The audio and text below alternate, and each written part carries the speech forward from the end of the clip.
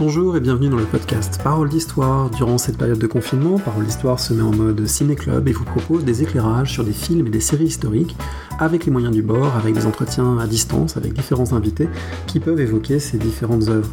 Aujourd'hui, ce sont Alexandre Jublin et Mehdi Girard qui évoquent Mala Triste, un film qui représente le siècle d'or espagnol à l'écran de façon tout à fait intéressante. Vous retrouvez toutes les informations sur le podcast ainsi que les autres émissions et donc les autres films ou séries abordés sur le site paroledhistoire.fr en souhaitant à tout le monde un bon confinement, de rester bien à l'abri, vous et vos proches, et en vous remerciant. Très bonne écoute. Bonjour Alexandre Jublin. Bonjour André. On va reparler ensemble d'un film lié à l'histoire. En sens inverse cette fois, c'est moi qui vais poser les questions, mais pour un film en fait que vous m'avez conseillé, puisqu'il s'agit de A la Triste, ou A la Triste de l'espagnol Agustín Díaz Yanes, sorti en 2006. Un film qui c'est peut-être un petit peu inaperçu, mais qui mérite d'être vu. Est-ce que vous pouvez peut-être présenter en deux mots de quoi il s'agit ? Oui, tout à fait. Alors c'est un film qui est assez rare en fait, qui parle d'un sujet qu'on voit très rarement au cinéma, qui est le siècle d'or espagnol et disons à la fois le siècle d'or espagnol et la très grande extension de l'empire ibérique des Habsbourg à travers le monde, et en même temps de le prendre par le point de vue un peu par en bas, c'est-à-dire par les hommes qui ont fait cet empire, c'est-à-dire les soldats, en l'occurrence incarnés par un personnage qui est le capitaine à la Triste, incarné par Viggo Mortensen, qui est cette espèce d'hidalgo qui est vraiment, qui incarne cette chair à canon de l'Empire espagnol, qui vit tout un tas d'aventures pour le roi d'Espagne, qui est sur le point de se faire tuer dans à peu près 12 champs de bataille différents. Arturo Pérez Reverte, qui a écrit les romans, puisque il faut préciser que c'est adapté d'une série de romans de Arturo Pérez Reverte, montre à travers ce personnage, disons, à la fois l'extension et en même temps les ressorts de la présence espagnole à travers l'Europe et à travers le monde. Alors c'est donc surtout les années 1620-1630, ce siècle d'or espagnol, l'époque où le comte-duc d'Olivares gère le pouvoir et les entreprises espagnoles, notamment dans les Flandres. Il y a toute une partie importante du film qui est consacrée justement à ces combats dans les Flandres. C'est là que ça débute, c'est là qu'il se déroule des scènes tout à fait importantes. Et Viggo Mortensen, que beaucoup connaissent évidemment pour avoir joué Aragorn dans la trilogie du Seigneur des Anneaux, joue donc ce militaire espagnol représenté au combat, de différentes façons d'ailleurs, dans une guerre qui a été très importante dans l'histoire de l'Europe moderne. Ouais, tout à fait. Mais alors c'est là que c'est aussi un peu bizarre parce que le film nous fait partir un peu dans tous les sens. Il y a des choses qui se passent dans les Flandres. Le tout début du film se passe dans les Flandres. On y revient à la fin au moment de la bataille et du siège de Breda. Au milieu, on part en Espagne. Ce qui est dû au fait que en fait c'est adapté. Le réalisateur a essayé de condenser 7 romans et cette intrigue en un seul film, donc c'est un peu bizarre. Mais effectivement, le centre, Viggo Mortensen à la Triste est vraiment ce qu'on appelle un vétéran des Flandres, quoi. C'est quelqu'un qui a saigné, qui a failli mourir pour le roi d'Espagne, pour si on conservait les possessions du nord de l'Europe, et qui a vécu aussi toute la tragédie, c'est-à-dire de se battre, d'être à deux doigts de se faire tuer dans cet enfer. Et c'est l'expression d'enfer des Flandres revient très souvent dans le film, et pour au final pas grand-chose, puisque ce sont des soldats qui sont maltraités, mal payés, et qui sont vraiment qui sont envoyés sans souci aucun à aller se faire tuer à l'assaut d'un territoire de Flandre qui rejette toujours plus l'Empire espagnol, puisqu'on est évidemment en pleine succession de révoltes. Alors, il y a une représentation de la guerre à l'époque moderne que j'ai trouvée intéressante, notamment parce qu'il me semble qu'elle décline 3 types de représentation de la guerre. Il y a la guerre classique, la guerre de bataille, avec une scène, presque scène finale à la bataille de Rocroi, qui est tout à fait remarquable. Il y a également la guerre de siège, et le siège de Breda est filmé là aussi de manière étonnante, avec même peut-être des flashbacks de la guerre du Vietnam, la guerre des tunnels, la guerre des mines. Il y a des échos comme ça d'un type de guerre particulier. Et puis le tout début du film, c'est une guerre presque d'opération spéciale, de soldats qui vont la nuit, de manière très silencieuse, attaquer le camp adverse. Donc il y a une superposition comme ça des enjeux guerriers dans ce film. Ouais, et puis ce qui est très bien, c'est que justement il montre la diversité des batailles et des manières de se battre. Effectivement, au tout début, il montre, c'est des scènes qui sont splendides, parce qu'il faut le dire, la photo est magnifique dans ce film. Alors, en fait, les romans de Pérez Reverte ont connu un très grand succès, ce qui fait que c'est un film qui a eu malgré tout beaucoup de budget, Je crois qu'à l'époque, donc en 2006, c'était le plus gros budget de l'histoire du cinéma espagnol. Ça se voit beaucoup dans la photo. Et au début, il y a une scène de bataille dans les canaux, enfin, qui vraiment accrochent l'œil, qui sont très très belles. Mais effectivement, le grand mérite, c'est de pas se résumer à des grandes scènes de bataille et de voir à la fois les guerres d'infiltration, disons les coups de main pour s'emparer d'une place, pour monter à l'assaut d'une place, et en même temps, effectivement, il y a la bataille de Rocroi. Et puis aussi à Breda, effectivement, il y a une scène qui montre quelque chose dont on parle quasiment jamais, qui est effectivement la guerre des mines et la guerre des galeries. Quand on essaye de prendre une place, on essaye souvent de creuser des tunnels en dessous, ce qu'on appelle de saper la place. Et ça permet de mettre très bien en évidence quelque chose qui est complètement confirmé par tous les témoignages de l'époque, qui est que ce sont parmi les batailles les plus acharnées. En gros, les batailles les plus acharnées, les plus sanguinaires, c'est les guerres dans les galeries, la guerre dans une brèche, dans une forteresse, et puis aussi les guerres d'abordage aussi, et les combats d'abordage. Alors, ce siège de Breda se termine par la reddition de la garnison de Breda, ce qui a donné un tableau célèbre de Velázquez, et le film multiplie, et pour cette scène en particulier, multiplie les allusions picturales. Il y a un écho très fort du film à la peinture du XVIIe siècle et à la façon de représenter cette société espagnole et ces guerres du XVIIe siècle. Oui, c'est l'influence picturale de la peinture du siècle d'or est très forte. Effectivement, il y a plein de références un peu discrètes, mais pas tant que ça à Velázquez. En fait, il y a plein de plans qui sont vraiment calqués et copiés de tableaux de Velázquez. Il y a des allusions à Ménine, mais il y a surtout un très beau fondu enchaîné, effectivement, sur ce tableau très célèbre qui est la reddition de Breda, où on voit donc Alatriste et ses compagnons qui ont réussi à vaincre, disons, les dernières résistances de ceux qui tiennent Breda. Et on voit ce plan avec la scène de la reddition qui part en fondu enchaîné sur le tableau de Velázquez une fois qu'ils sont rentrés en Espagne. Et on voit dans ce fondu enchaîné, en fait, l'effacement de personnages comme Alatriste. C'est des personnages qui sont dans le plan et qui disparaissent du tableau, ce qui est une manière assez fine mais assez belle de représenter, disons, l'effacement de tous les subalternes dans la fixation de l'histoire, dans la fixation de la grande histoire où il ne reste que les nobles, que les personnages importants sur ce tableau, et plus du tout ces soldats qui ont pourtant fait, disons, le cœur et le ressort de ces batailles et de ces victoires. Le sale boulot en quelque sorte. Alors, c'est un film qui est pas seulement un film de guerre, c'est un film très très hétéroclite parce que vous l'avez dit, il rassemble l'intrigue de 6 ou 7 romans et peut-être que c'était pas la meilleure idée d'un point de vue scénaristique parce que ça fait quelque chose d'assez décousu. Mais du coup, ça donne aussi plusieurs tonalités différentes. Il y a du film de guerre, il y a aussi du film d'aventure, du film de cap et d'épée. Et d'ailleurs, l'expression cap et épée, elle a peut-être jamais aussi bien porté son nom dans les ballets assez virtuoses qui sont tournés autour des personnages qui se battent à l'épée, qui se battent en duel, qui se battent dans les ruelles espagnoles à la nuit tombée. C'est aussi quelque chose qui est très très bien représenté dans le film. Ouais, on sent qu'il y a un désir de vraiment représenter cet univers un peu picaresque, quoi, des hidalgos espagnols de cette époque-là. C'est-à-dire ces hommes qui à la fois accomplissent leur devoir pour le roi d'Espagne et en même temps sont prêts à se massacrer dans une rue pour un regard de travers extrêmement facilement. Effectivement, on voit très bien, c'est des très très beaux combats, des très très beaux duels, avec aussi, et ce qui est très rare, et c'est là aussi qui est beaucoup de l'intérêt, je trouve, historique de ce film. Il y a un intérêt pour les armes, il y a un intérêt pour le détail, et pour reconstituer ce que peut avoir été l'univers matériel de ces hommes qui passaient leur vie à se battre d'une manière ou d'une autre, qui est assez exceptionnel. On voit des très très beaux duels à l'épée, mais il n'y a pas que ça. Il y a un souci d'avoir des pistolets qui soient crédibles et notamment de montrer ce que c'est. Quand on a un pistolet à l'époque, qu'en fait il faut tout le temps se soucier que la mèche reste allumée et que c'est un souci permanent. C'est quelque chose qu'on voit très rarement dans un film. Et du coup, ça fait que de ce point de vue-là, c'est presque un peu comme une oasis au milieu du désert, ce film. C'est-à-dire, en fait, il n'y a pas tellement le choix quand on cherche à montrer, notamment à enseigner ce que peut avoir été l'univers matériel de cette époque-là. Souvent, on retombe sur ce film. Ça m'est arrivé très souvent de le montrer à des étudiants ou même en séminaire de recherche parce que aussi bien les reconstitutions des armes que même de l'effet des armes, par exemple le chaos que peut provoquer un canon en train de tirer avec la fumée, l'étourdissement que ça provoque, à part dans ce film, disons, j'ai trouvé très peu d'équivalent en termes de précision et de finesse et de souci au détail par rapport à ce film-là.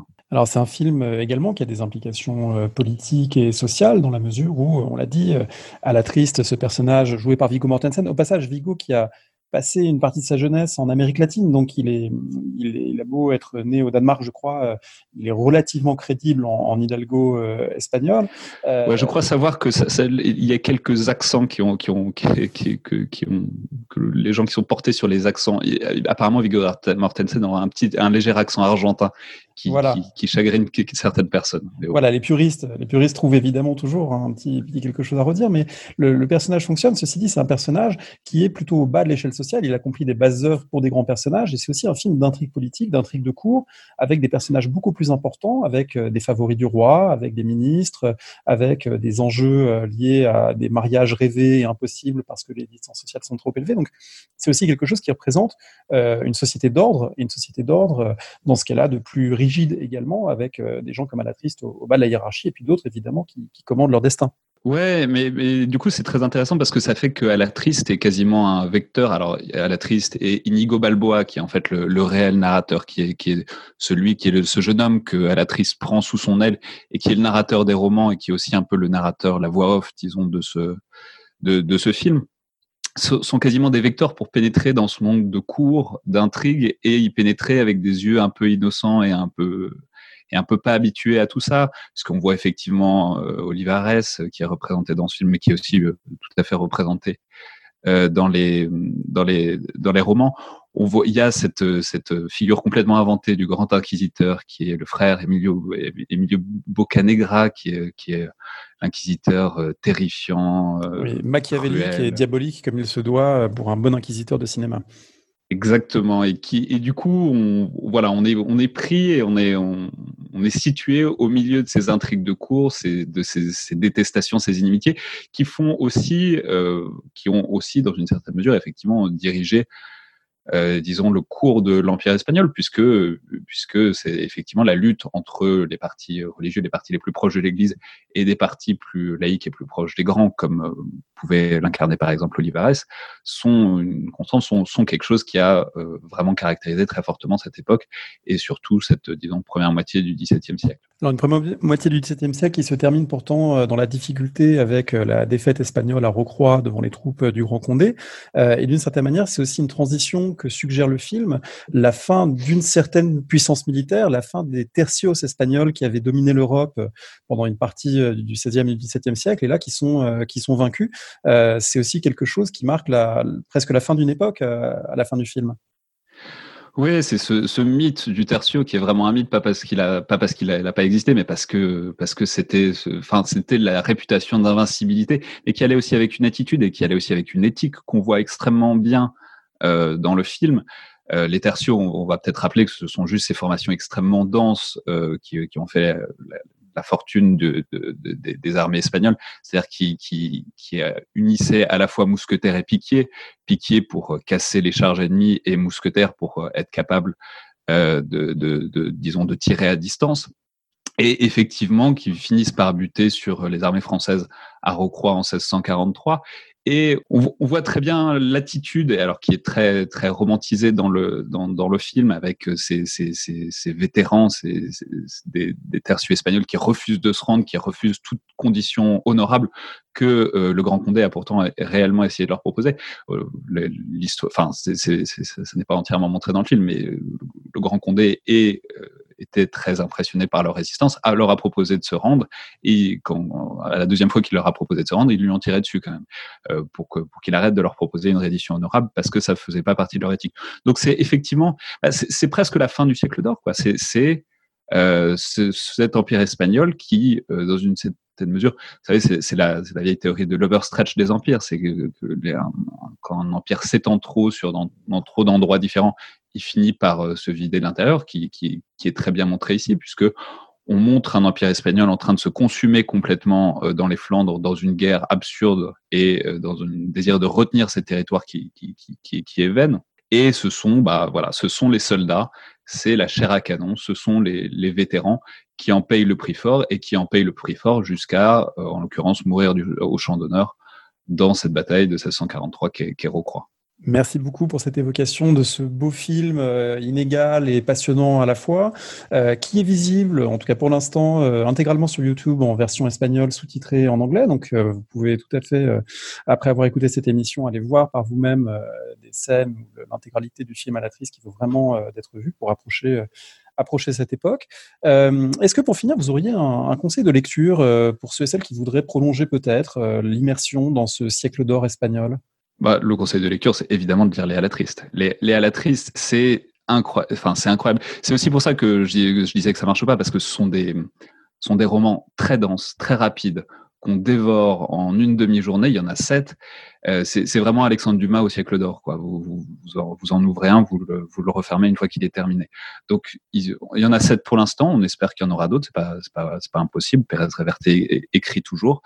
Mais voilà, si vous mettez la main dessus, ce qui est un peu difficile évidemment en ce moment, mais si vous réussissez à le trouver au hasard d'une bibliothèque, sautez dessus parce que c'est vraiment merveilleux. Très bien, merci beaucoup. Merci André.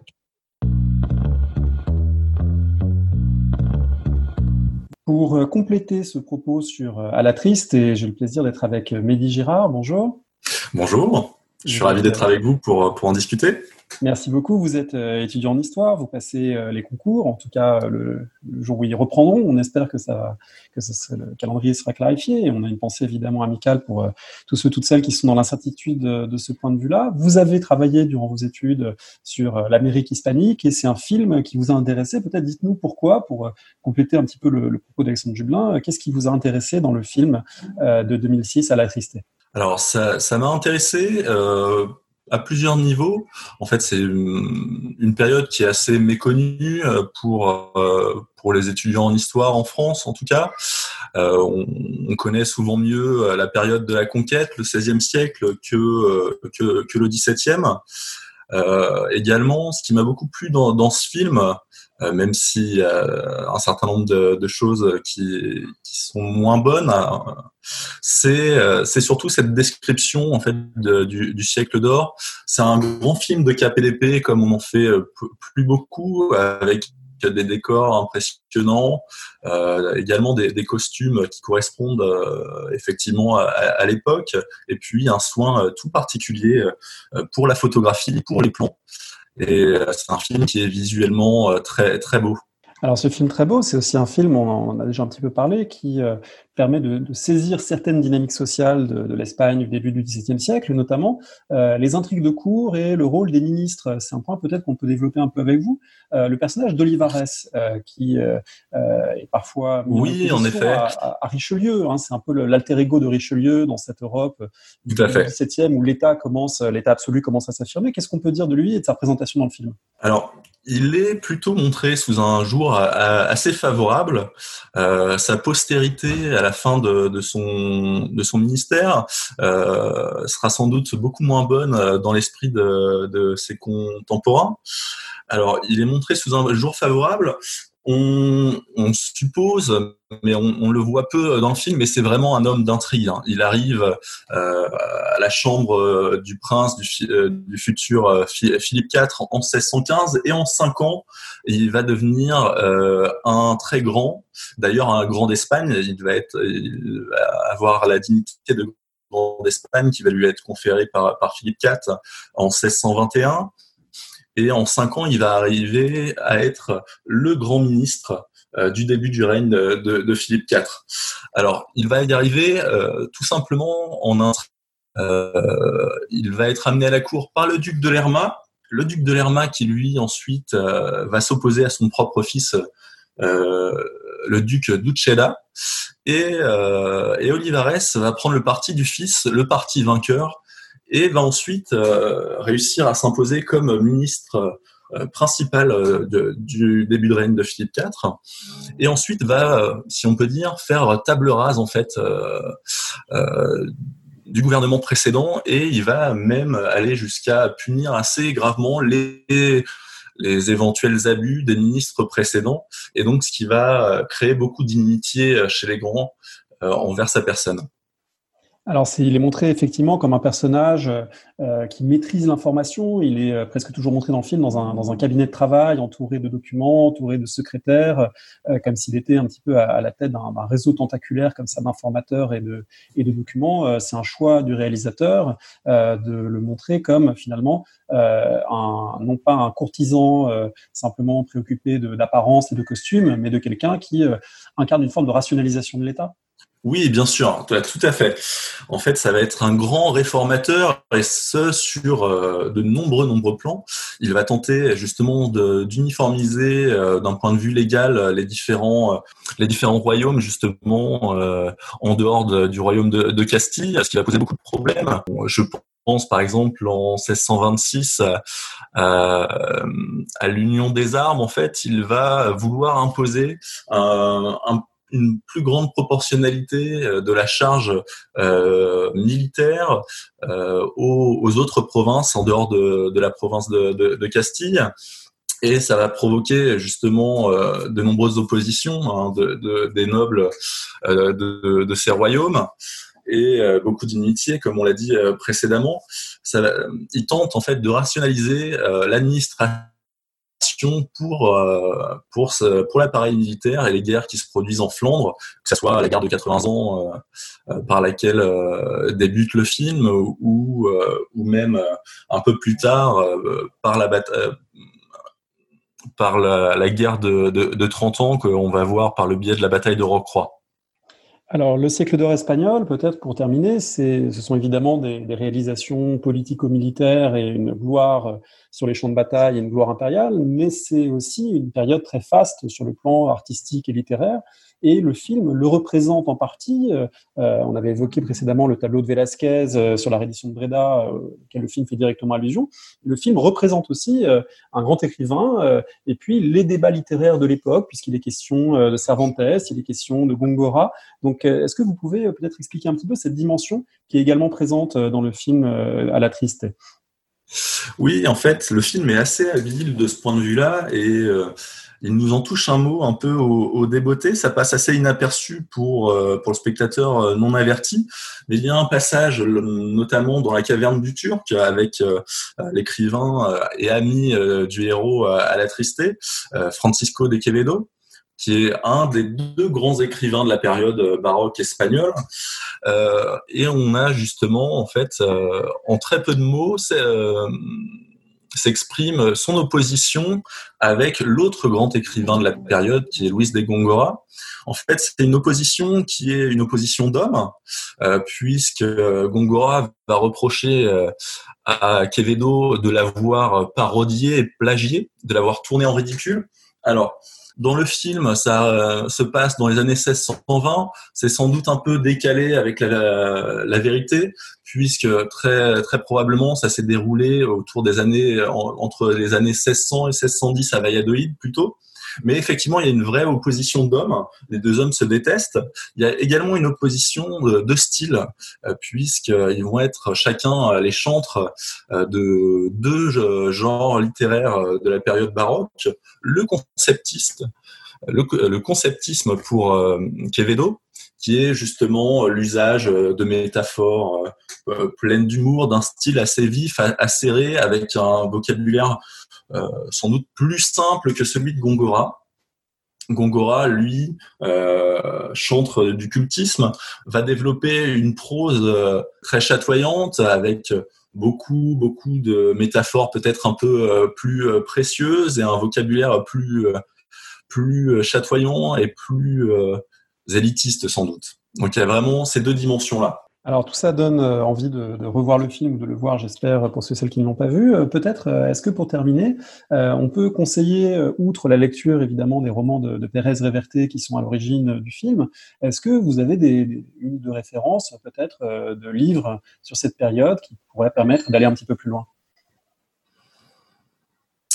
Alors, si on veut justement s'attacher à lire les auteurs dont je viens de parler, il y a sans doute Soledades de Góngora, qui est un livre très intéressant, peut-être un peu compliqué pour le non hispanophone. Oui, on peut penser aux ouvrages de Benassar, par exemple. Alors Bartolomé Bellassar, un grand hispaniste qui a écrit plusieurs ouvrages, dont une histoire de l'Espagne qu'on trouve en poche et qui permet effectivement de s'approprier aussi cette période. Tout à fait, oui. Je pense également à d'autres auteurs. Je pense à l'historien Bernard Lavallée, qui a fait il y a quelques années une bonne synthèse justement sur l'Empire espagnol, qui peut être intéressant et qui s'intéresse au XVIIIe siècle également. Très bien, merci beaucoup Mélie Girard, et donc on conseille à tout le monde de voir ou de revoir À la Triste. Je vous en prie, je vous remercie. Merci.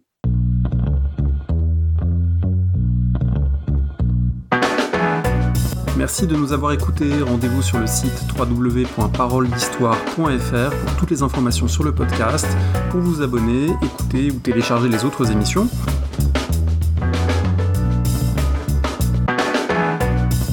La discussion se poursuit aussi en ligne, notamment sur Twitter. Vous pouvez poser des questions @paroledist et à bientôt pour un prochain épisode.